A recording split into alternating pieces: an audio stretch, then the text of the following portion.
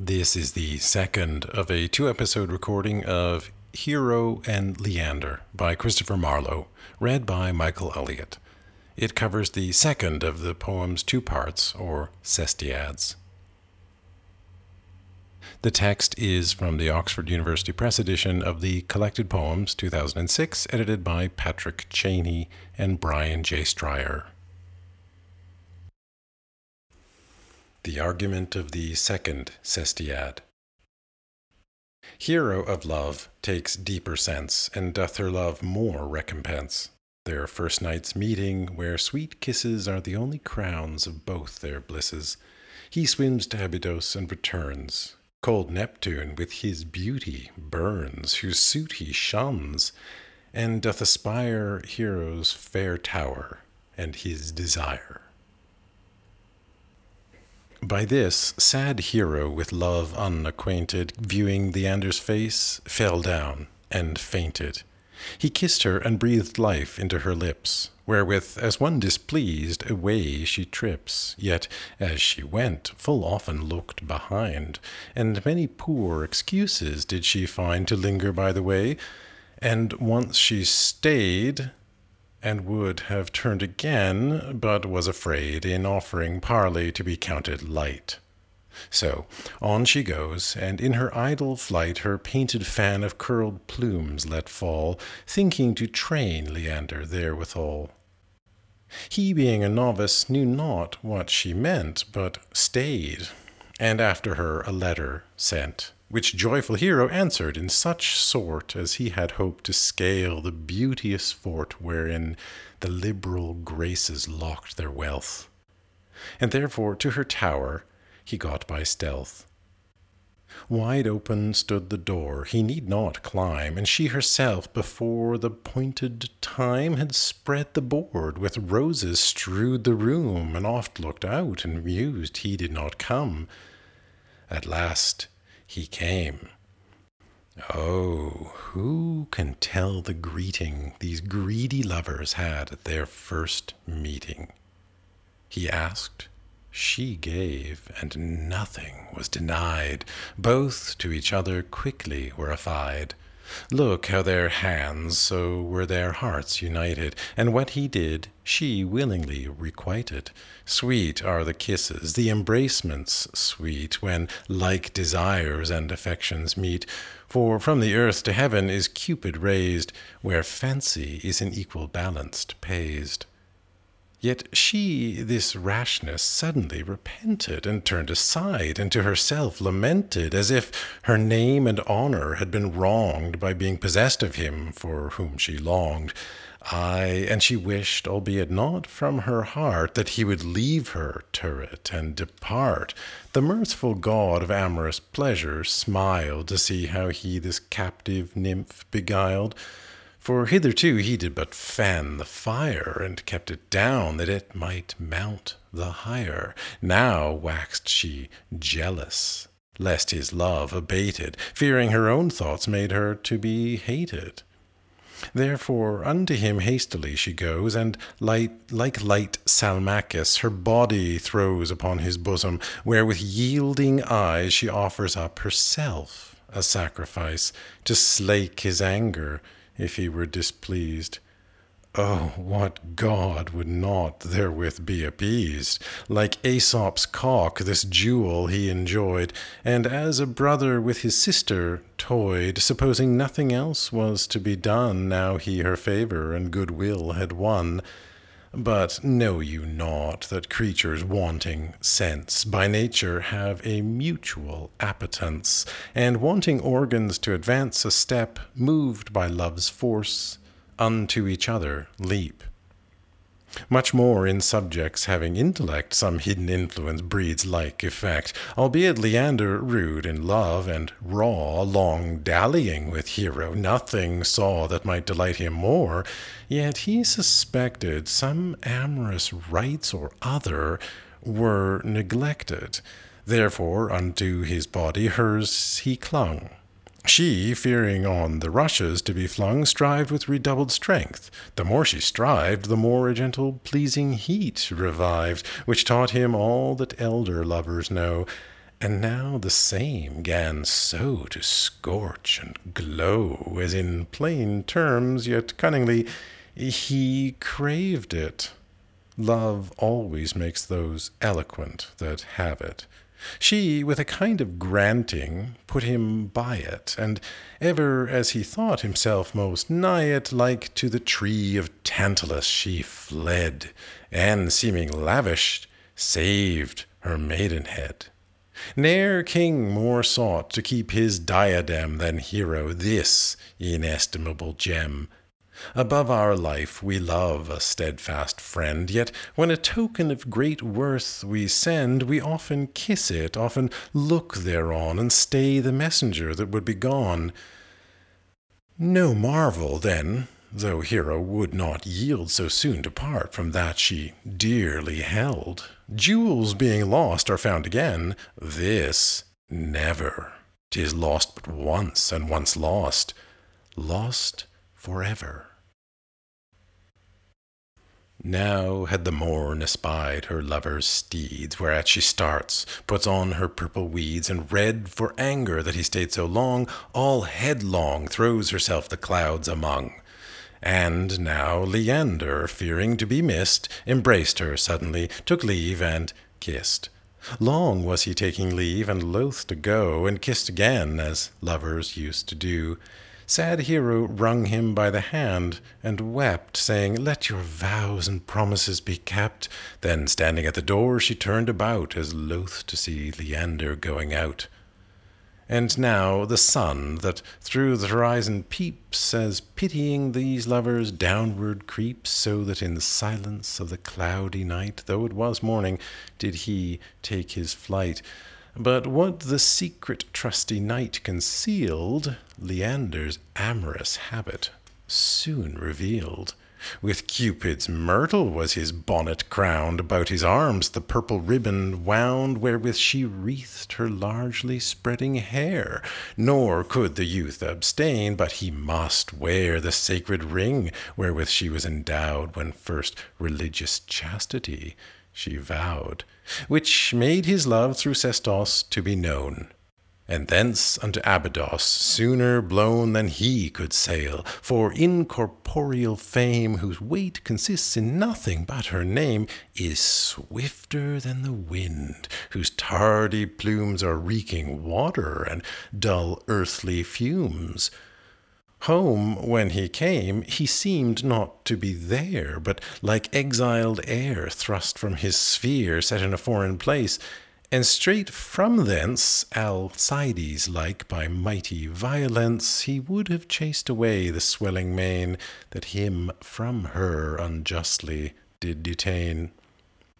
Like as the sun in a diameter fires and inflames objects removed far, and heateth kindly, shining laterally, so beauty sweetly quickens when 'tis nigh, but being separated and removed, burns where it cherished, murders where it loved.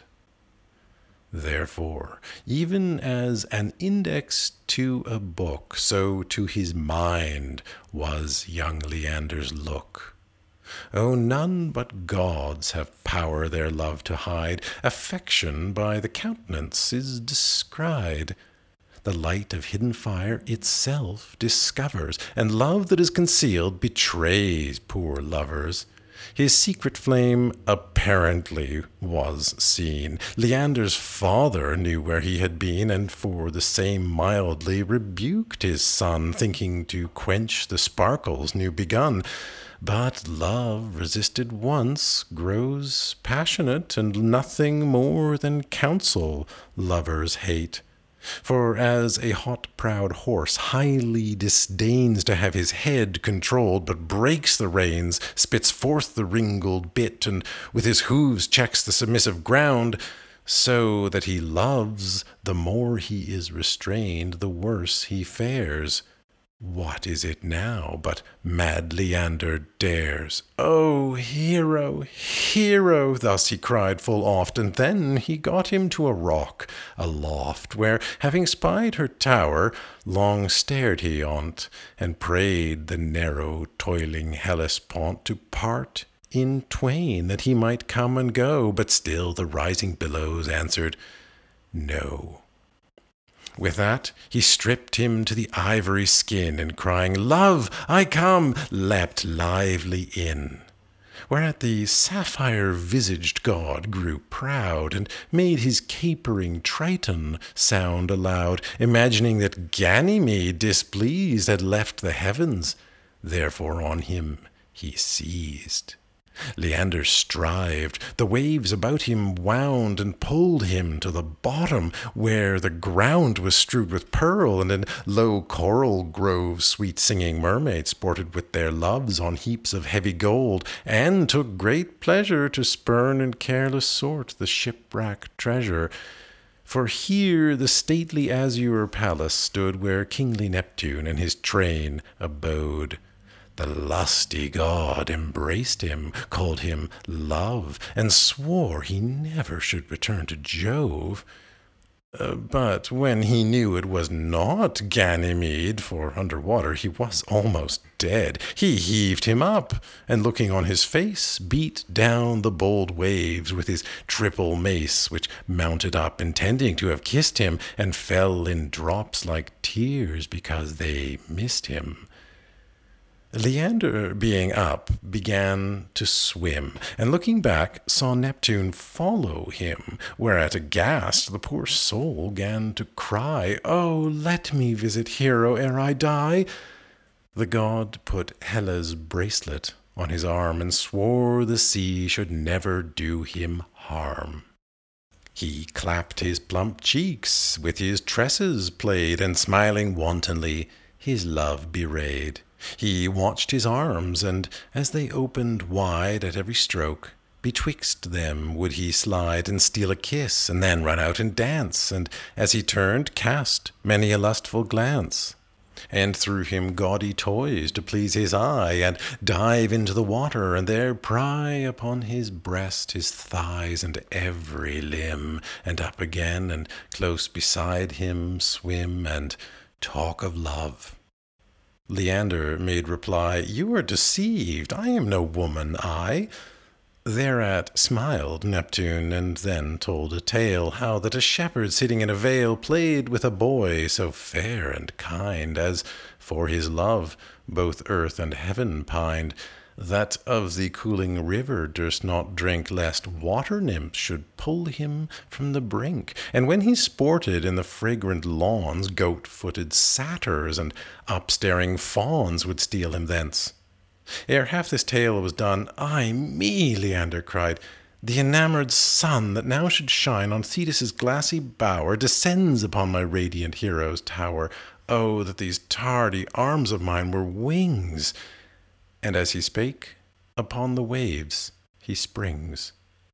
Neptune was angry that he gave no ear, and in his heart revenging malice bare. He flung at him his mace, but as it went he called it in, for love made him repent. The mace returning back, his own hand hit, as meaning to be venged for darting it. When this fresh bleeding wound Leander viewed, his colour went and came, as if he rued the grief which Neptune felt. In gentle breasts relenting thoughts, remorse, and pity rests, and who have hard hearts and obdurate minds, but vicious, hair-brained, and illiterate hinds.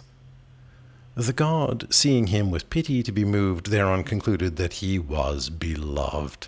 Love is too full of faith, too credulous, with folly and false hope deluding us. Wherefore Leander's fancy to surprise, to the rich ocean for gifts he flies. 'Tis wisdom to give much, a gift prevails when deep persuading oratory fails. By this Leander, being near the land, cast down his weary feet, and felt the sand. Breathless, albeit he were, he rested not till to the solitary tower he got, and knocked and called, at which celestial noise the longing heart of Hero much more joys than nymphs and shepherds when the timbrel rings, or crooked dolphin when the sailor sings. She stayed not for her robes, but straight arose, and drunk with gladness to the door she goes, where, seeing a naked man, she screeched for fear. Such sights as this to tender maids are rare, and ran into the dark, herself to hide. Rich jewels in the dark are soonest spied. Unto her was he led, or rather drawn, by those white limbs which sparkled through the lawn. The nearer that he came, the more she fled, and seeking refuge, slipped into her bed, whereon Leander sitting, thus began, though numbing cold, all feeble, faint, and wan. If not for love, yet love, for pity's sake, me in thy bed and maiden bosom take. At least vouchsafe these arms some little room, who, hoping to embrace thee, cheerly swum. This head was beat with many a churlish billow, and therefore let it rest upon thy pillow. Herewith affrighted Hero shrunk away, and in her lukewarm place Leander lay, whose lively heat, like fire from heaven fet, would animate gross clay, and higher set the drooping thoughts of base declining souls than dreary Mars carousing nectar bowls. His hands he cast upon her like a snare. She, overcome with shame and sallow fear, like chaste Diana when Actaeon spied her, being suddenly betrayed, dived down to hide her. And as her silver body downward went with both her hands, she made the bed a tent, and in her own mind thought herself secure, or cast with dim and darksome coverture.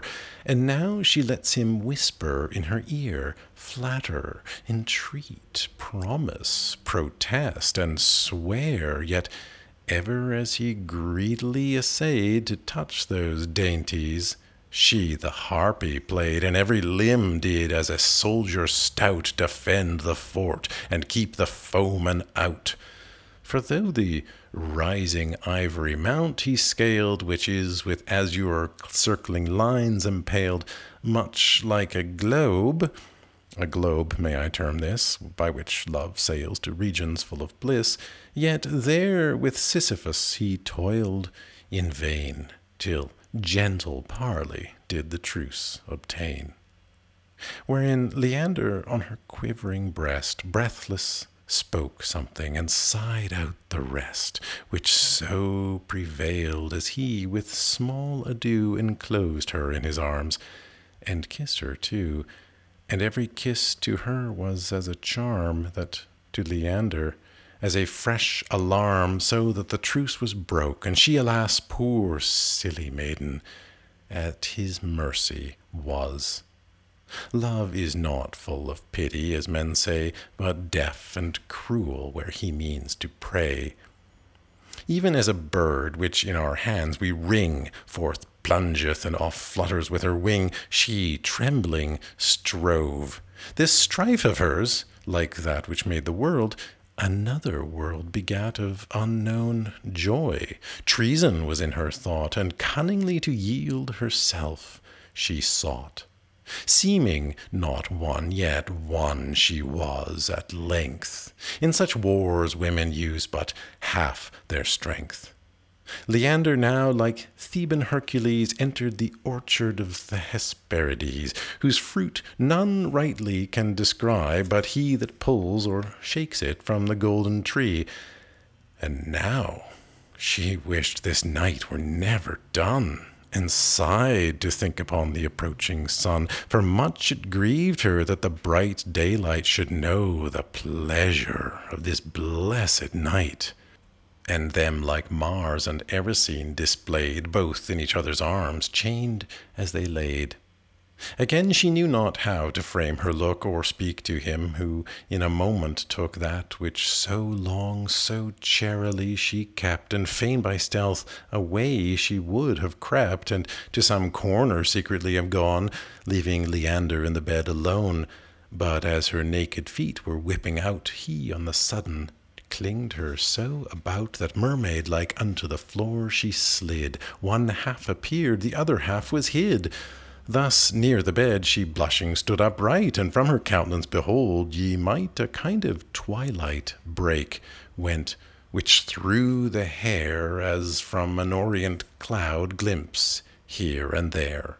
And round about the chamber this false morn brought forth the day before the day was born. So Hero's ruddy cheek Hero betrayed, and her all naked to his sight displayed, whence his admiring eyes more pleasure took than Dis on heaps of gold fixing his look. By this Apollo's golden harp began to sound forth music to the ocean, which watchful Hesperus no sooner heard, but he the day's bright-bearing car prepared, and ran before as harbinger of light, and with his flaring beams mocked ugly night, till she, o'ercome with anguish, shame, and rage, danged down to hell her loathsome carriage.